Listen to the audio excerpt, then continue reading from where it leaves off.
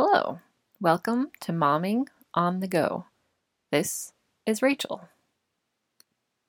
We had the privilege of spending a week with my husband's grandma in Nebraska recently. We did school and my husband worked remote, so it wasn't entirely a vacation, but we did life with her and enjoyed just being with her. This past Sunday was Grandparents' Day. Now, I know it isn't a widely celebrated holiday, but it got me thinking about the grandma we just spent a week with and all my grandmas and the lessons they have taught me about loving Jesus and loving my kids. Since we just spent a week with her, I will start with my husband's grandma.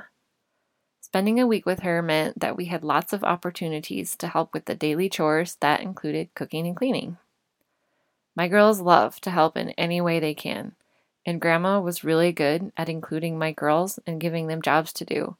And those jobs were jobs that made them feel like grown-ups and not just little kids. Sometimes my girls would start helping with some task in their own way, which wasn't always the best way. Grandma would call them over to her, tell them how to do it the right way, and tell them why it should be done that way. And that was that. My girls moved on doing the job and all was well. So what did I learn from this interaction? It made me think about all the times I tell my kids to do something and then forget to tell them how to do it.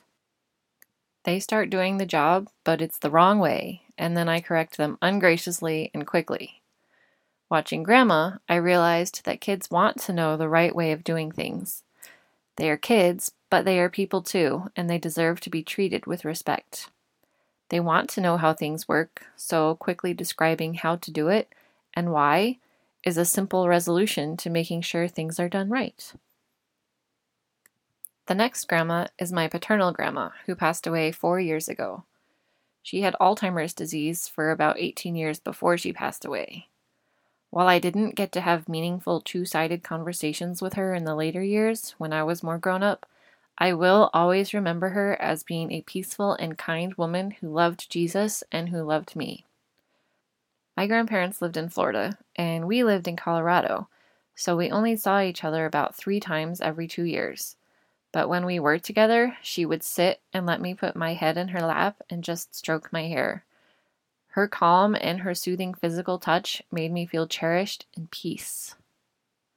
I learned from her the importance of having moments of calm and peaceful bonding with my kids. It is important to take breaks from all the things that need to be done and just sit still with them and intentionally let them know they matter and I like to just be with them. Next is my maternal grandma who lives in New Jersey. Colorado isn't super close to New Jersey either, so I only saw her about 3 times every 2 years also. Every year during spring break, my grandparents would come visit. The last night of her visit, Grandma would always stay up until midnight with me and my brother, who was a year younger than me, and we would go outside in our forested 5 acres and have a little Happy New Year celebration. Yes, I know spring break isn't December 31st, but in moments like this, does it really matter? We always had a lot of fun during those midnight moments, and while I don't remember everything we did, I remember this time my grandma spent specifically with just us. New Jersey grandma also taught me how to tell people about Jesus and not be bothered by their reaction. How did she do this? She did it herself. She didn't make it an elaborate performance. She just brought Jesus into the conversation, and if the person was interested, she gave them a Bible. How does this translate to my parenting? First, I try to do something special with my kids individually every once in a while. When you have siblings close in age, getting some special time with a parent or grandparent means a lot. It reinforces the message that they are worth it. Second, my kids and I talk about Jesus and telling other people about Jesus together. He is a natural part of our conversation, and that makes it natural for my kids to have conversations with others about him. I know they do this because they tell me about their conversations with friends, and my own heart swells with joy. Not only am I blessed by my grandmothers, but I also remember a few of my great-grandmas. My dad's paternal grandma always gave me candy, which was mostly forbidden at my house growing up, and had a basket of fun toys to play with when we visited. She always had a smile and a hug for me. From her, I learned that there are times for sweet treats, and it is fun to have those sweet treats to look forward to. Not having them often makes them that much more special and enjoyable. My dad's maternal grandma was a very witty lady who had a great sense of humor. She had a bright yellow pet canary named Sunny, and she was always up for an adventure and a joke. One time when my brother and I visited her, she lived in Florida too. It was after my great-grandpa had died, and she had remarried a man who had hearing aids. In addition to a canary, my great-grandma had a little organ, and my brother and I were enthusiastically playing it. Papa, as we called him, decided it was time to turn down his hearing aids, and great-grandma joined us in chuckling over it. She also told us not to worry, we could keep on making music. I learned from her the importance of including my kids in the humor of the day. And sometimes, when my kids are all playing the piano at the same time, I think of Papa and his hearing aids. All of my grandmas loved me and took time for me. I want my kids to know that I love them and take time for them. I know that my role as a mother is different than the role of grandma. Both are very special and important. These specific things I have learned from my grandmas are helping me to mother my kids better. So how can this encourage you?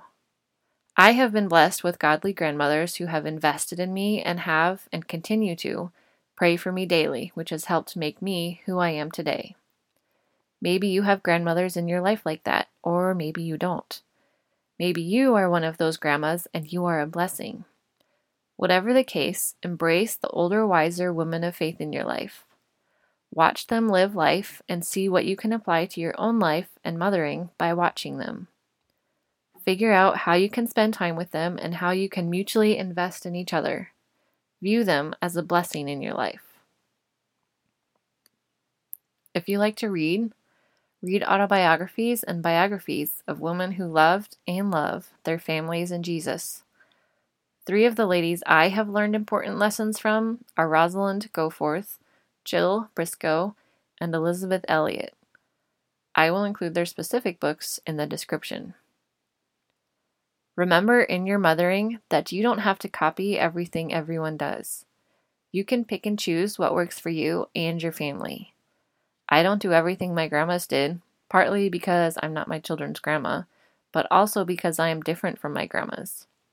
You are your own person. God created you with your own sets of gifts and ways of loving. Learn how to love your kids from the grandmas in your life and make it your own. And thank you, grandmas, for being grandmas. I am thankful for you. Titus 2, 3-5a, and this is from The Message. Guide older women into lives of reverence so they end up as neither gossips or drunks, but models of goodness. By looking at them, the younger women will know how to love their husbands and children, be virtuous and pure, keep a good house, be good wives. Thank you for listening to Momming on the Go.